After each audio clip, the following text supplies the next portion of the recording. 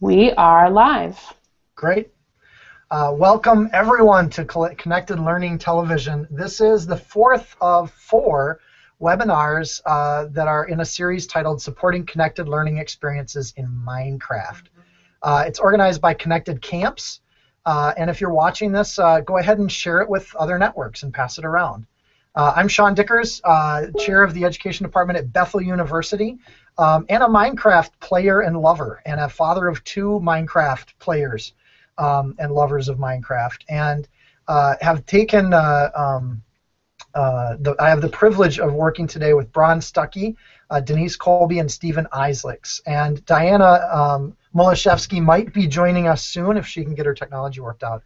But in the meantime, we have 3 educators that have worked with students and played with students and really embraced Minecraft as an innovative learning experience, or just an innovative experience to share with their students. So we're going to hear from them about how they do that today. So to those of you that are have any questions or comments, you can send them through the Twitter hashtags, hashtag Connected Learning, one word, or hashtag CCAMPS or CCamps.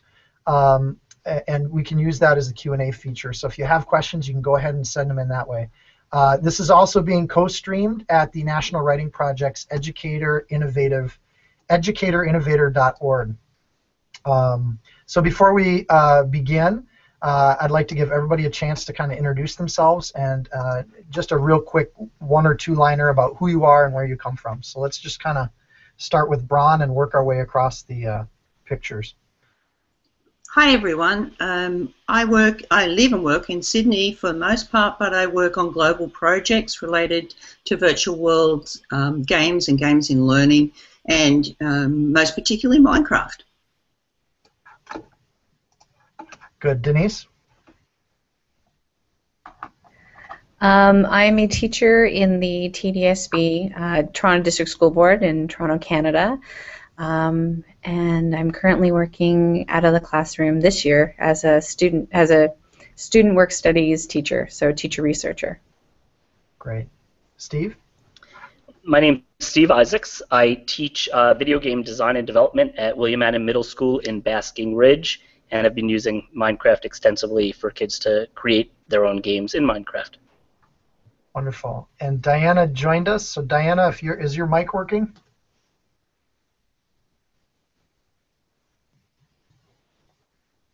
And we'll take that as a no. So I can introduce Diana for when she comes in. That'd be great. Could you do that? Yes, Diana is a teacher librarian in the Toronto District School Board. She has also extensive background in Minecraft, as one of the founding members, along with me, with Gaming Edus, and she is also the editor of the Teaching Librarian, which is a magazine publication for teacher librarians. And the two of you work pretty closely together. So why don't we start off with your story? So tell us about what you've done and what your journey has been with Minecraft. It started really just as a professional learning community. Diana and I connected through teacher librarian things, and she knew our 3rd member, Liam, who's not here today. And it started as an exploration of game-based learning. And Liam had been using Minecraft in beta with his spec ed class, so we decided we would spend some time focusing on game-based learning through Minecraft, and that was about 4 years ago. So we've been using it in clubs and in our classrooms. So I don't know how much more you want to go into this. I've used it as a center for literacy. I've used it for projects. I've used it in summer school. A lot. Well, we'll unpack that a little bit. That's part of today, but that's a great kind of umbrella kind of perspective on it. Bron, you want to tell us a little bit about your background? Yeah, sure. I was, well, Minecraft's not my first rodeo. I was involved for 10 years with the Quest Atlantis program out of Indiana University and then Arizona State University, a virtual world game for years 5 to 8. And then I came across Minecraft, and I joined with my colleagues Dean Groom and Joanna Kay here in Australia to work on the project Massively Minecraft, which was an out-of-school server for kids around the world and their parents, because that was one of the conditions, that parents join if the children were under 10. We ran that server for a number of years, and Joe continues that work with Massively Jocadia. So that was an out-of-school project, and we developed some pedagogy and philosophy out of that that really has propelled my interest in Minecraft these days. Currently, I work in more in teacher development in Minecraft and curating the Minecraft Experience Wiki, which is looking at implementations of Minecraft around the world. So it's what teachers do with it that really excites me. Minecraft out of the box is not near as exciting as the way teachers apply it in their classrooms. And so I'm finding really fabulous stories of implementation. Currently, I'm setting up to do case studies in 2016, but I'm not focusing on the current exemplars. I'm focusing on schools that are stepping into the space for the first time and telling the story of how they came to Minecraft and how they get it started in their classrooms, schools, or districts. So if there's anyone listening who would like to be involved with that, please message me. Thanks, Sean. No problem. Thank you. Steve? So, so I teach video game design and development, and I use a variety of tools and like to give my kids choice in what tools they use. And, Minecraft, you couldn't take 2 steps without hearing kids talk about Minecraft. And I tried a few times to play, and it took me a little while, or quite honestly, I didn't quite get into it right away. But my feeling was, if these kids are so excited about this game, I have to take stock in the fact that there's something there. And so I started exploring a little, becoming sort of on the outskirts of some of the Minecraft educator communities, just kind of, poking my head around and trying to figure some things out. And my first thought was, maybe I would have kids create these adventure maps. I heard of these adventure maps, and that would be a project. And then, fortunately, thanks to people like Bron and Marianne Malmstrom, it became clear to me that that I wasn't gonna drive this bus really, and when I kind of let go of that and got to that point, which was really a transformational experience for me as an educator, when I started to kind of really say, you know what, the project is create a game in Minecraft, run with it, let's see what you come up with.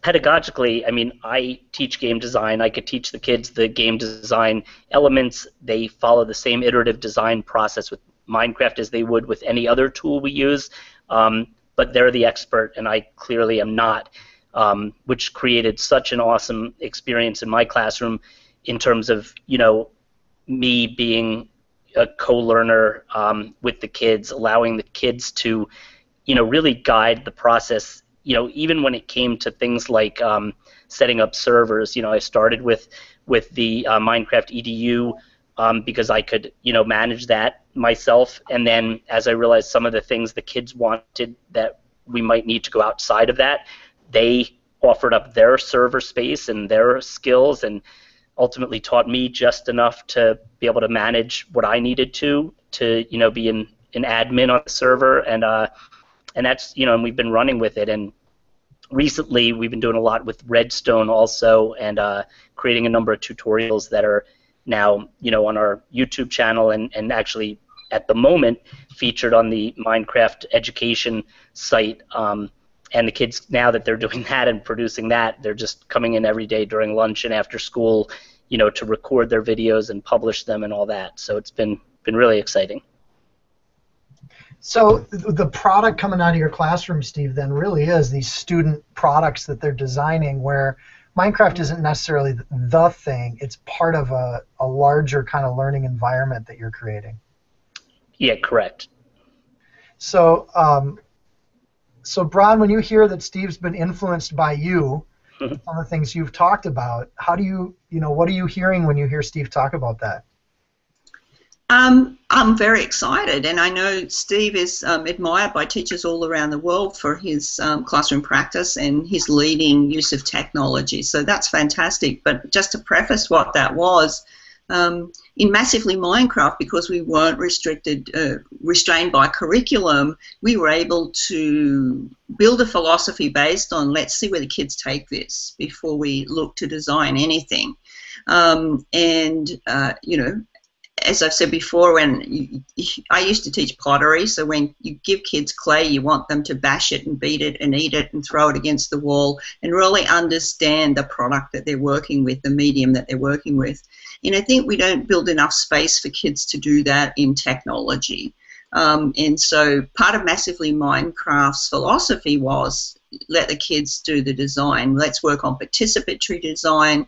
We asked all the adults that came into the space to work as trusted adults, not as the police on the children's space, but to be in there as co-learners. And I think, you know, that philosophy has influenced people like Steve and Marianne, who've just taken it to the next level and brought that philosophy inside a school and proven that, you know, no one will die, you know, if we don't go in with absolutely strict reins on the curriculum.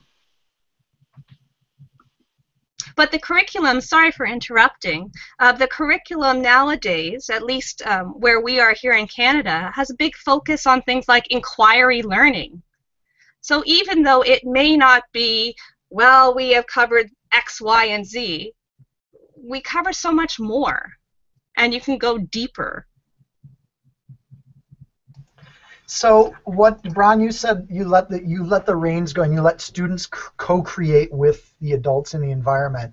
Can you give a few examples of what they're creating? And then I'm going to ask everybody else that same question. But when you're doing this and you're doing that inquiry learning, what are some of the outcomes of that you get excited about seeing? Well, in Massively Minecraft, the kids were building games. They built Olympic stadiums when the Olympics were on. They invested a heavy number of hours in those spaces, and parents got to see firsthand what it is kids were engaging in Minecraft. I don't think you get to see the same thing when you're standing over someone's shoulder watching, but if you're in the space with them and engaging with them, you get a real sense of what it is they're playing. I mean, the examples are massive. The kids, we had 100 missions in the space, and the kids developed some of those we developed, and the students leveled up for responsibility, and that was really exciting. Their reward for leveling up in the space was to have greater and greater responsibility, and to be able to add mods to the system and to take the reins on the server side of activity. And I think that's some of the most exciting stuff, and as Steve said, he touched on that. Kids want to manage the space, not be managed in the space. What do you mean by missions, Bron? We had a sequence of like 100 challenges that the kids could do. They didn't have to do any of them, and they could build their own trajectory through them as they wanted to. So they could start at the very highest number 100 if they wanted to, or they could pick their way through lower ones, or do none of them. They were there just to give them some ideas of where else they could be taking it, and some ideas of projects they could be building when they get to Redstone if they needed that. And lots of kids didn't, because they were inspired with their own ideas, but it did give them a trajectory they could build and a sense of autonomy in the space. There's nothing lonelier than being in a virtual world by yourself, and we saw this a lot in Quest Atlantis, you know, where kids would be saying, I'm bored, because it's very much the social space.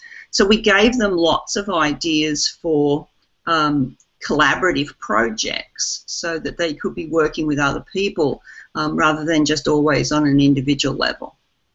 So if listeners right now wanted to see some of those missions, are they all on Massively Minecraft? Are they posted there?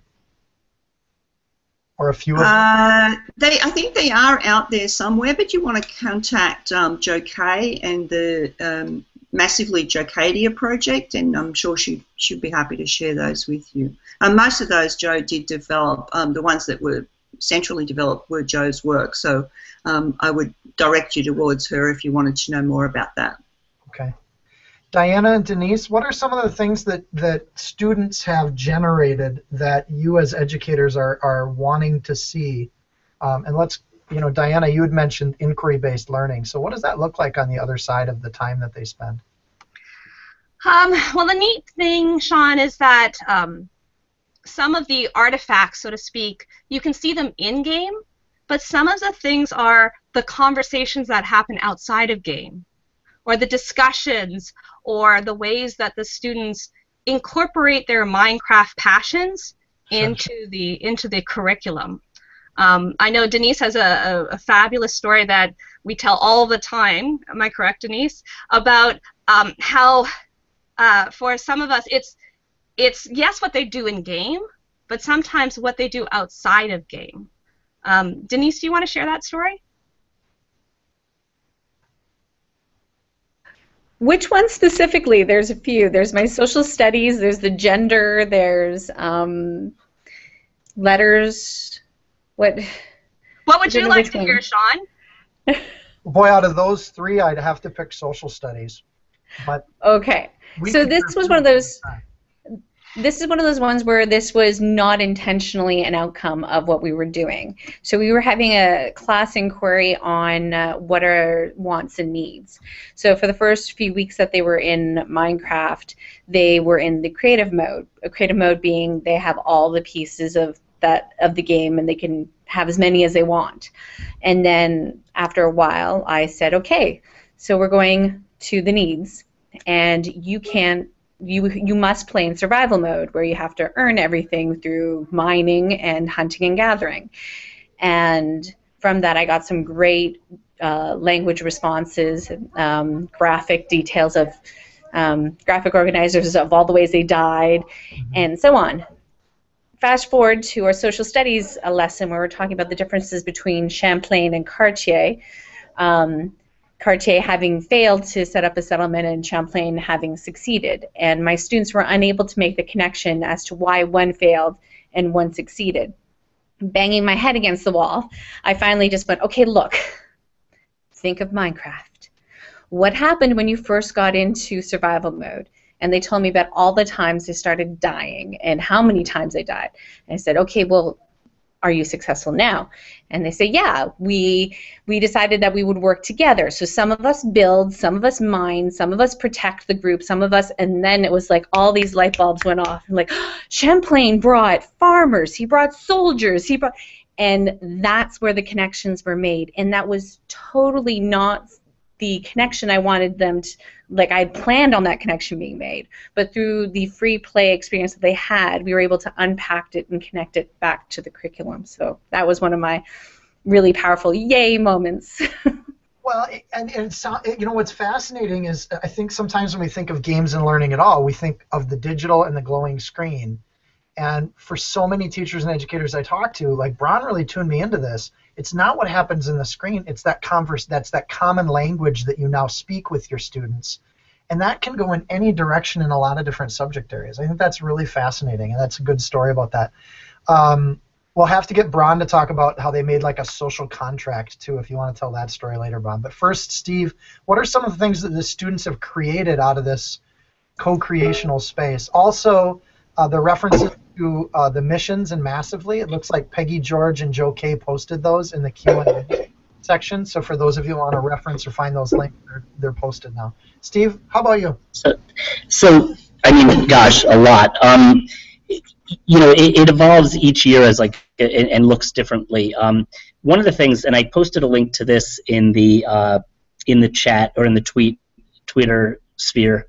I had 2 kids last year that created a game called Cart Wreck, and you know what I'm trying to do a lot is video, you know, them kind of talking through their games and actually have the kids do some of that themselves too.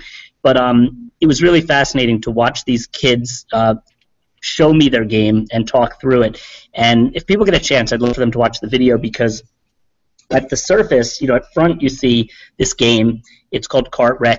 The kids are, you know, it's a game where you're shooting arrows at mine carts that are going around, kind of like a carnival type mini game.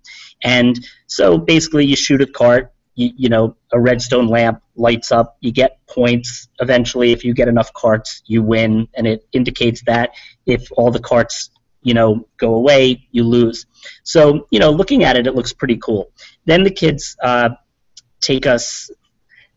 Then the kids take us behind the scenes, and I start talking to them about how clearly they must have used Redstone for this.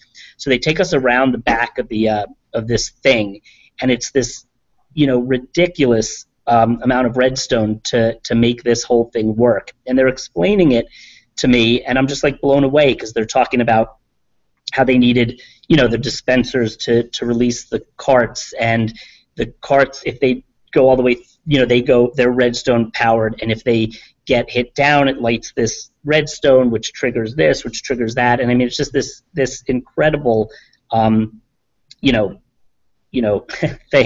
and it's just really neat to see when you go around the back and the kids start explaining how they did this. So on that note, allowing the kids to reflect on the experience and actually talk about how they did what they did, and I love having that dialogue because my clueless nature that I sometimes show in my questioning to them is very genuine, because some of the things they're doing, I mean, I could not possibly recreate. So there's a lot of that. There have been some neat collaborations of students. I had kind of a neat story. Last year I had a group of, the kids can work in groups as small or as large as they like, which is actually one of the things I like so much about Minecraft, is that I sometimes call it the Google Docs of game design tools. It's the only tool I've found so far where kids, as many kids as you want, can collaborate in real time without diffusion of responsibility, without one kid talking to the other group over there because because other people are doing the work for them.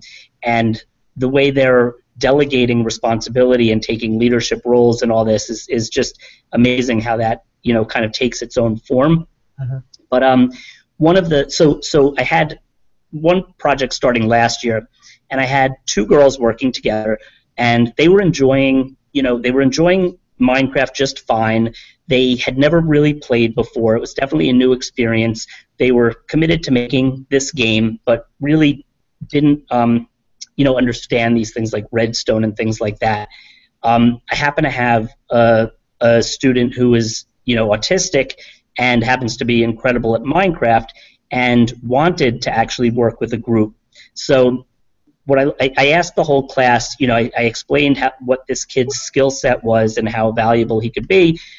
Is there a group that would like to work with him? And sometimes that works, sometimes it doesn't. But these two girls' hands shot up, and immediately this team formed that ended up being fantastic. He became the leader. He knew the nuts and bolts, the inners, of Minecraft, and he was able to kind of do all of the coding and putting all that together, and then he was able to delegate to them, and they were so content and happy and pleased to be building parts of the game that were going to connect, but also allowing him to take on the role that was clearly what he was good at. So you see a lot of just interesting things.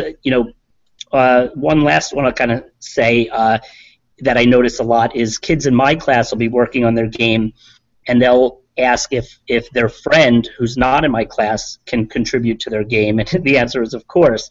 So you get kids that create this tremendous ship that's going to be where the zombies spawn in this game, and I mean it's like a work of art. And here's a kid who's not taking the class, not getting a grade, not getting credit, and those are the kinds of things you see all the time. Pretty wild. So Minecraft is a server-based game. Of course, you can have multiple players jump into the game at the same time. And one of the questions in the Q&A is about, for all of your programs, do you open it up to anyone? Bron already talked about how she wanted parents to be in the game. But are these servers where you whitelist them or only allow your own students into them? Or Steve, when you did that, did you whitelist in their friends? Or do you have servers that are kind of open? That's a great question. So some of them, if it was a server that one of the kids set up their own server, which happened quite a bit, then they might allow the kid onto their server because that's where they're creating their game. One really neat thing, and I'm glad you brought this up, Lucas Gillespie, who a lot of people out there know, I think I saw him tweeting a little bit before. Lucas was kind enough a few years ago, we had been talking about creating a server and it was probably based off the model of Massively Minecraft, but our idea was, let's get a place for educators and students to play together. So that server, you do have to be whitelisted on. Any group of students that are going to enter, have a teacher at least that's sort of their sponsor, whatever you want to call it. And we welcome others because we want to grow that community. And right now, it's kids from my school in New Jersey, a lot of kids from North Carolina. He moved school districts, so he has kids from his other district in there. But I'd encourage anybody that's watching today to reach out to us. It's also a neat place. I have teachers all the time asking me, how do I play? I'd love to play with other teachers. So let's get more of that happening. And it's a safe environment, but it is open. Braun mentioned early the importance of it being a social game. You can't take that away from kids. I do personally have reservations myself sometimes in school about them just going to any server. So I kind of allow them on the EduRealm server, which is the server Lucas created, and a few other places, certainly the servers that we create ourselves, but it provides just that safe, but yet, like Braun also said, it's not a bunch of teachers monitoring, monitoring on a very lightweight scale, but not kind of making it feel like the kids are being watched, but rather playing together, and that's a crucial part of it. Can I buy in on that? Yeah, sure. I just want to say two things. On that issue of trusted adults, Dana Boyd has done a lot of work in this space and says that kids learn best in spaces with trusted adults. So they don't want to necessarily be on their own on a Minecraft server. They want to have their teachers and other people involved, but they don't want you there to tell them what to do or how to do it or to police their behaviour. And being a trusted adult is quite a different role. But you can have a lot of fun, and teachers have to let go of that hierarchy of the classroom when they step into that role in the space with kids. Mm-hmm. And the second thing Steve touched on that I think is vital if you're going to run a 24/7 server or an open server, or any kind of server really, is the notion of investing in building community. And I think that's vitally important in having the kids vested in their space, and they become the ones who manage the space, who moderate behaviour, and they're the ones who'll tell people, we don't behave like that in here, you need to invest in that building community. And I saw that in a beautiful way in Peggy Sheehy's class. I was lucky enough to be there, I think it's 18 months ago now, and her year 8s had decided, or grade 8s had decided they wanted to set up a Minecraft server and leave it as a legacy for the kids that came after them as they moved on to high school. And so Peggy said, well, take it from the top. You write a proposal to the principal and explain why you would want Minecraft in the school and what would be the benefits. And then they had to work with the IT supervisor to set up the server, so they had management rights on the server. And then they worked with other kids to build a focus group to design the first charter for the community. And so they looked at other servers around the world that people had charters, and then they modified and massaged it till they got one that they wanted for their school that they thought was appropriate. And these were pretty savvy kids, so they'd visited quite a few Minecraft servers themselves, so they knew what they did and they didn't like, and the kinds of behaviours they felt should be supported and ones that shouldn't. And I was just gobsmacked at how mature their reasoning and their conversation was in this space.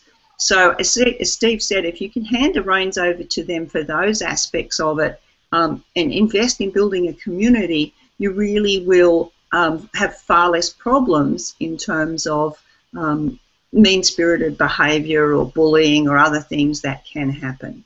But on that note, I would say they are children, and there will be occasions where they do misbehave or have a bad day and blow up in the space or whatever, and we have to remember that and treat it as the teachable moment that it is, to talk it through with kids and discuss why it may not be the best behavior or the best way to approach something. It sounds like when I hear you talk about it, Brian, that you're thinking of the digital space like a community, and that you're empowering your students to be civically minded students by giving that some of the reins of that community over to your students and through the contract that they help create. But that actually teaches them to be citizens in face-to-face environments too. Have you seen any evidence of that? I know we have. We definitely go ahead. have. Over in the, sorry, Broad, I don't mean to steal away your question there, but I know definitely in the gaming edge use environment, we've had several examples where they bleed together, where learning how to behave appropriately in the virtual environment helps them learn how to behave appropriately in the regular environment. And if it's okay, Sean, I just wanted to go back and mention that over with the gaming edge use, which is www.gamingeduse.org. We also have 2 servers. We have a professional play server, because I love what Steve and Bronwood were saying, that adults need to play too. So we have a professional play server where adults can come and play Minecraft. They are not with their students, because sometimes adult play is a little bit different than student or child play. And some of our adult players are a little bit nervous when they're experimenting. Inquiry can be a little bit scary for them. So, and we even have Tuesday evening play and learn sessions. We used to, I'm not sure if we still do this, Denise, even lend out Minecraft accounts so that adults can come and try it for themselves at their own pace. They can differentiate their own learning. And we've also got a multi-school server. And similar to Steve's, our schools come from all over, actually North America, Canada, and the US. We've got players from all over, and it's wonderful to see how they interact with each other. And to get it's just very powerful. So Diana, so roughly speaking, how many schools are you connecting together in that one server? That's a great question, Sean. It depends on the day. We've got, because there will be days where it's just one school, we've got days where it'll be 4 and 5 schools. Okay. And we've got portals where they can go to their own area, but we've also got shared building spaces and shared community spaces, and even a shared PvP arena too. So, because gameplay involves so many things, not just building. Oh, and thank you. Denise has pointed out to me that we actually have 17 different schools. And we've also got some public library spaces too that use our multi-school server, which is supported by Ryerson University Edge Lab. All right, so I'm gonna move to a question that I know you've all heard, but I'm asking it in part because I know you all have answers to this question. What do you say to a parent or an administrator that says, you know, the Minecraft play thing is are you worried that might be a big waste of time? And some of you have kind of hinted at how you might answer that there's other things going on outside of the game that you like, but how do you answer that in a really succinct way? Any of you? Sean, I'm going to jump in just really quickly and say the question I get, which is kind of a twist on that, is parents saying, my kids play hours and hours of Minecraft at home, why should they do it at school? And that's probably the bigger question that we as educators have to be able to clearly answer. Mm-hmm. For me, the social space of Minecraft is vital, and so for me it's that lived curriculum of digital citizenship, of having kids learn and experience how to live in this digital world in a way that's positive and safe. And so digital citizenship is a great entree for parents. They understand the need for it, and it's a good way for them to engage with it, because when kids are playing at home or on other servers, they don't have necessarily those trusted adults. And so I think that's a great answer. But the other thing is, even if we're working, as Diana said, in a very open-ended play space, we know what the outcomes or standards are that we're hitting with that work. And we need to be able to identify that to parents. I mean, as a parent, I wouldn't want my kids doing something that they were doing hours and hours of at home if it looked exactly the same kind of play in the classroom. So I think we really do have to be able to articulate what it is in the curriculum, but I don't think it needs to be a roadmap for engagement. Right. If I could add to that too, it's one of those things. Sometimes, I mean, you also kind of want to say the fact that they're playing for hours at home might be exactly why we do want to bring it into the classroom. This is where the kids are. You know, we could definitely be in their world, and then, but absolutely the part about, you know, where does it fit in? I mean, in my case, it's great because one of the big learning outcomes in any project my kids do deals with the iterative design process. We go through the same exact process using Minecraft, and if that's the tool these kids are going to use, it's fantastic. And then take it a step further. In my environment, they're taking things, you know, a lot further in terms of coding, you know, and automating things and taking it from, you know, an area where they're used to, you know, playing, or often at home, I think kids are very much going to servers and playing the games that are on servers, like the Hunger Games and all these other mods and things on servers, and now that's perfect inspiration for them to take with them to create their own and then see that process through. But in terms of unpacking and deconstructing what somebody else has done, it's a tremendous learning opportunity. So, you know.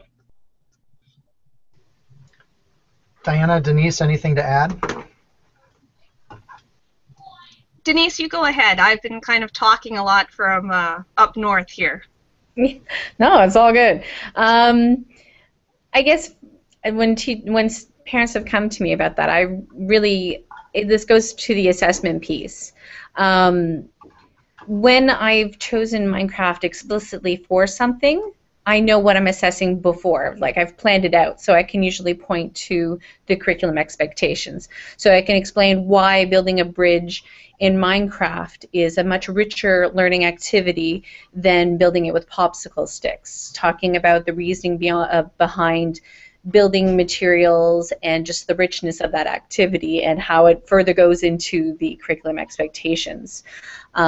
Also going to the learning skills, being able to foster the collaboration within. And also when you're talking about language and writing, a lot of my students have been very inspired by their gameplay. So doing creative writing or even procedural writing with the use of the game as leveraging the game in that way leads to a richer writing piece than some standard prompts.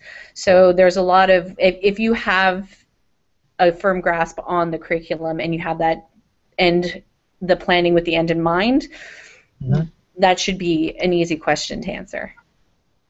And kids who usually or typically don't always achieve a lot of success in school, and I think it was Steve that mentioned about that student who was on the spectrum, Steve, am I correct? And who was a whiz at Minecraft. Some of the kids, this is their entry. This is their chance to shine. And if we can bring something into school where they can shine and they can show that they are just as smart as the other kids, why aren't we doing it more? Yeah, Steve's applauding with his mic off right there. So, all right, let me transition a little bit. We have about 20 minutes left, and I really, we're talking about kind of this innovative use of a wonderful kind of gaming experience, but you've all mentioned a lot of different ways that you've used it with your students, or even had your students using it with you. The question that I want to go to next is about evaluation. So assessment, evaluation, and I'm talking, and I'm defining that very broadly. So I'm not just talking about how do you give your multiple choice tests around a piece of content, but all of these things that you've named as valuable, how do you know that they're happening with students, and how do you, in any way, shape, or form, do either formative or summative evaluation around this use of Minecraft for learning? I could start. Again, this is where, and I think it was what Denise was mentioning earlier, is as educators we know what our learning outcomes are, right? So it's how are we going to get there? in my case, so I teach I have a quest-based approach where kids have a lot of choice in their learning pathways. However, and I said it before as well, but if the kids are creating a game, they're going through a process that's assessed regardless of the tool. So the first step is typically them creating a comprehensive design document. It's part of the design planning phase of any game.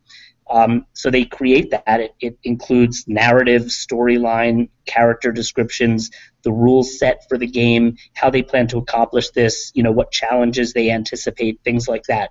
So they start there. Then they build a playable prototype of their game, again, regardless of the tool.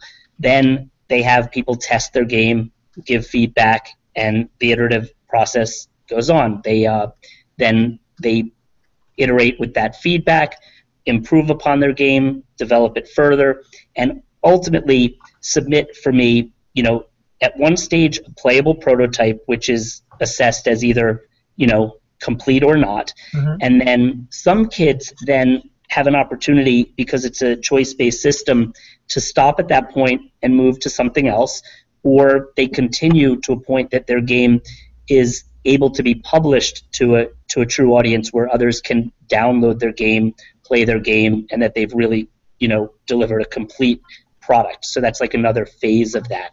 So that's one. Students' feedback are you kind of just as they're building, you're kind of by their side and you're just giving them verbal feedback, or how do you give them feedback on what they're designing?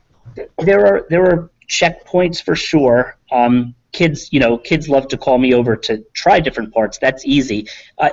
One thing I always remind kids is when somebody's testing their game, they need to sit back and, keep their mouth closed and watch and understand the user experience and see if people are playing the way they intended. For a game to really function as a game, the player needs to be able to play the game without the developer, there all the time. So there's a piece of it there.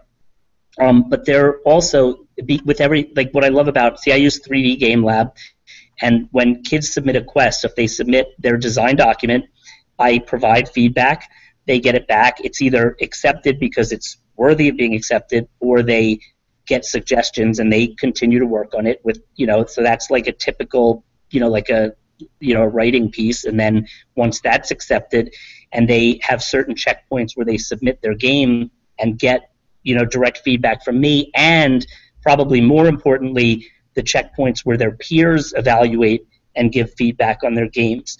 But because of the quest-based system, as you know, because I know you use the same thing, Sean, is you get to scaffold the experience, and I can have points where it's like, okay, this point, this is what's expected, and this is how you proceed from here. And once we've gone through a bit of feedback there, if necessary, they have that accepted, and then they know what's next. So that's the way it works typically in my class. And the reflection piece from kids is so important. When I have them do a project like one of these Redstone builds or their game, each thing that they submit comes with them responding to very detailed reflection questions. I want to hear from them that they understand what they did, how they did it, what they learned, and that they can explain that to me. And if so, then I can. That's a way to assess their learning. Sure. And I want to buy in on the end of that comment about reflection, because Jim G describes the software of the game, the medium that we're in, as the small g, and then as Diana suggested, the conversation, the activity that builds out from that, the spaces that it ekes out into the big G, and that's where the powerful stuff is happening. And I think I pick up on Dan Hickey at Indiana University. He's done a lot of work on learning motivation, recognition, and assessment. And he says we should be focusing more on the reflection on learning, because that's where the powerful statements are, and learning how to support and scaffold students to reflect on their tasks and their building.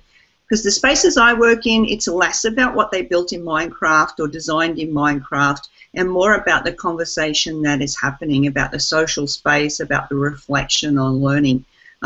Whether that's a role play on democracy in the space, those powerful reflections that children are writing will give you absolutely the evidence of learning. And so they may be written tasks, they may be tasks that are totally outside of the actual game. And teachers know how to do that. They know how to craft those kinds of tasks. But I think we need to realize that even in adult learning, we need to focus more on reflection on the task than on the actual completion or product of the task.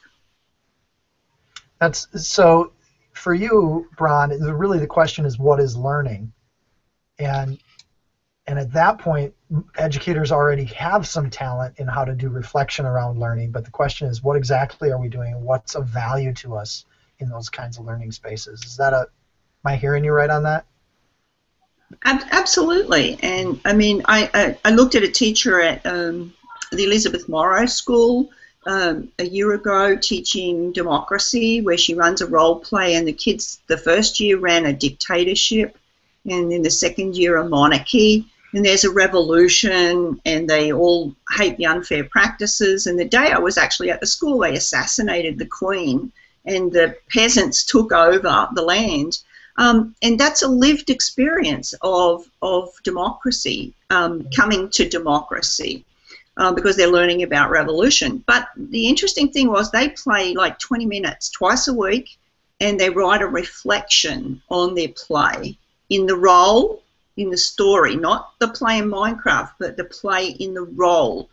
And they're not allowed to play the next session if they haven't written their reflections. But she doesn't have to force them. The reflections are really powerful work coming from the kids and show that they understand what led to democracy in their little community. And they only played this for 5 weeks. So it's not like it's a giant unit, but they're living out the experiences that led to democracy in the United States in a game and reflecting on it. Excellent, Bronwyn. Just excellent. Okay. Diana and or Denise, as you have worked together, are there particular ways that you evaluate the value of the experience? I think really the important thing to mention, and Diana and I, along with Jen Apgar, have talked a lot when we've done workshops, are that Minecraft is a tool. You don't assess a pencil. It's how you use the tool that determines what you assess. We could be using Minecraft as the provocation for an assignment, or you could be using it as the building materials for an assignment, but it's not Minecraft you are assessing. So it's really the reflection piece. It's really the student thinking, and I think that's what Bronwyn was really getting at. And Diana, did you want to add anything to that? Just to mention that we do have some public examples of student reflection in action, actually. We have a wiki called the Minecraft Club Hub.pbworks.com, and the students write, to respect their privacy, they use their game names, but they, and this one is once again more for the club than for the school or the academic reign, but because we're running it in a school, we were focusing on encouraging literacy, numeracy, and social skills, and you can read what the kids write about their own discoveries. And the neat thing is, these wiki reflections aren't marked. But let me tell you, I have never seen so much writing from some of these kids who usually we have to pry sentences out of them. Right. They won't stop. They won't stop, Sean. Pages bigger than your book, Sean.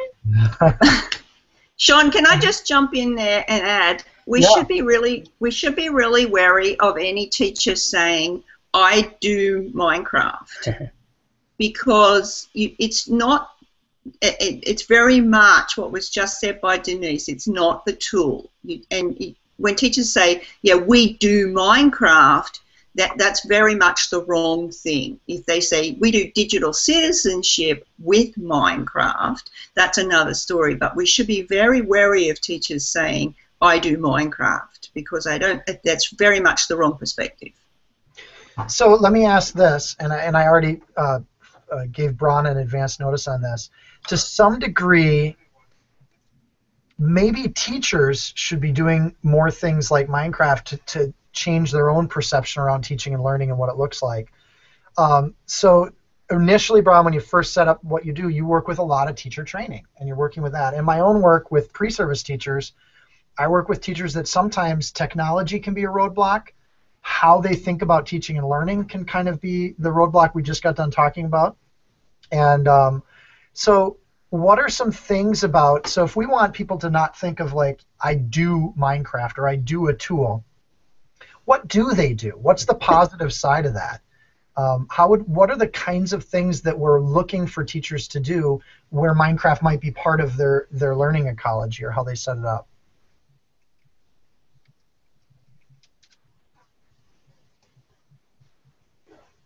That's such a big question. That's such a big question. Pedagogically, let me say, when I've run missions in 3D Game Lab on Minecraft, and the ones that are learning about Minecraft, the teachers engage in fully. The ones that involve them meeting up in the space to actually play, they're hesitant about doing. And I think engaging teachers, you want to run PD face-to-face, sit with them, handhold as much as you can, and don't make this mistake of bringing kids in to teach them, because I've seen this over and over. They are intimidated by the massive expertise of the children, and they really need their own space for this learning. Once they've got a little bit under their belt, then by all means they want to learn from the kids. But I think that first entree to Minecraft needs to be teachers on their own, and I've seen Lucas Gillespie run fabulous PD for his teachers in, is it Cook County, where Lucas is? I always get the counties wrong in North Carolina. But bring teachers together and have a laugh, have a cup of tea and some biscuits, and and make it fun for them to jump into the space. And then I think there's a hurdle they have to jump, and they have to do that together. Let me ask in a little different way too, to just because you have so much that you have to say about this. So let's say we had a workshop with teachers where we brought Minecraft into that workshop. Maybe the teachers are never going to use Minecraft in the classroom.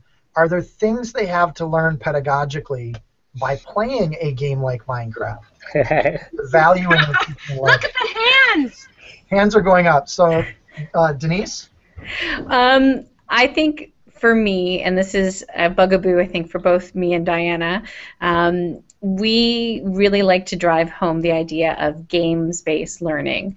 So sort of like it's akin to play-based learning, where you bring the game alongside. It's not gamification where we're putting a games layer onto everything. It's where we're coming alongside with a game that might hit on what we're teaching. So it could be Minecraft. It could be a card game. But the pedagogy of playing to help engage the learner and get deeper grasp of content material, or go deeper in discussion on social issues that are brought into the classroom even. So that idea of the games-based learning. One thing that I find incredibly powerful with Minecraft in particular is using it as a means to see how kids learn. I continually find myself sharing with people the fact that Minecraft came with no instruction manual. All of the content out there about how to play this game is user generated. I mean, it is honestly a phenomenon, and demonstrating that. And if you've ever seen, and I always look at my daughter at home, both my daughters, they learn from YouTube, right? They go right to YouTube. They learn what they need to learn. I don't care if it's my daughter doing stuff on Rainbow Loom, and I see her, meticulously following along and whatever. And then they become creators as well, because they want to now create content. So, if it's YouTube, they then want to teach others. So, I even with my students have them creating tutorials in Minecraft to show others how to do things, but they're contributing to that ecosystem, which is incredible. And I find it so interesting that the way they're learning in informal spaces is they're learning more than they're learning in school, and then we bring them into school and we want them to to do school, you know, like people say, and why don't we merge those two worlds? And that's one thing that we can all learn from this game in particular, probably from many other games, and from just, you know, understanding where our kids are and what works for them, and this game just exemplifies that. I think in terms, and then Bron can maybe speak to requests too, but you know, over the last 10 years, I've taken these long 20-point step instructional guides, which are considered great instructional design, but then I get 150 projects that look identical. And instead of doing that, paring down that instructional design to a single quest, leaving the parameters a bit more flexible, I'll get 150 brilliant projects from these kids that really think differently about the problem. And to some degree, I think that's a pedagogical challenge as we train teachers, right? How do we get teachers to understand what you're describing, Steve? Is this, there is an informal learning, and there are ways to encourage that, or even proctor or foster that space, but there are, you have to back off on some of that highly structured instructional design that you might be tempted to do. So, Bron, did you have more to add to that thought? Yeah, I was going to say it's about the bigger question of inquiry learning and project-based learning rather than Minecraft. You know, it's adopting a pedagogy which Minecraft affords. Mm-hmm. I don't think Minecraft itself has a pedagogy, but I think it affords some of what we really aspire to in student-driven learning and student articulation of learning. So I think it's more about that. And I think we do need to challenge teachers to learn more like kids and not keep giving them the manual and the you know, the handouts and say, okay, if you wanted to know this, if you were a 10-year-old, how would you find it out? How would you work out how to do it? And get them engaging more in the way their students do. To go to YouTube, to understand how to do it, to follow the instructions, to work that way. And diversify their own learning. Yeah. I think we have to build some bridges, because for some that's going to be, Bronwyn, what you're describing is exciting, but for some it's so scary. And that's why, what? No instruction manual? No textbook? And then the answers in the back?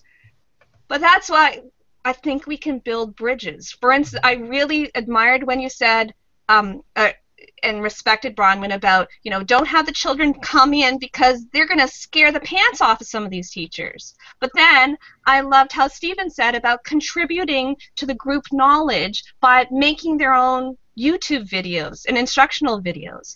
And the Gaming Edu server, the professional play server, we found that new teachers were like, but I don't know what to do. So some of the students or some of the kid players on the professional play server, the students or young people who play are actually children and relatives of the teachers. They created a differentiated choose your own adventure way to learn Minecraft if that's how you learn. Mm-hmm.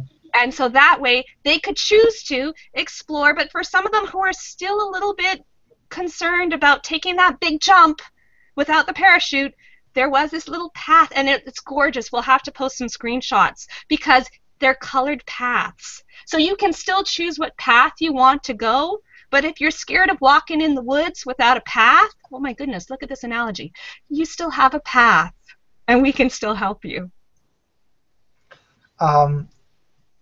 We are out of time, so I want to thank everyone for the conversation and your willingness to share with all of the folks listening and to have this recorded.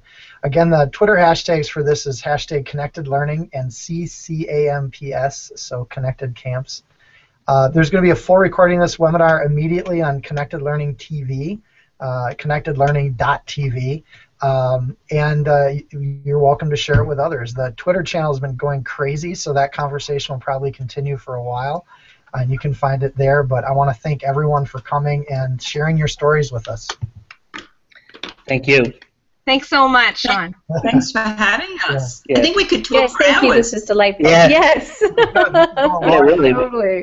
Got to bring this group back together sometime.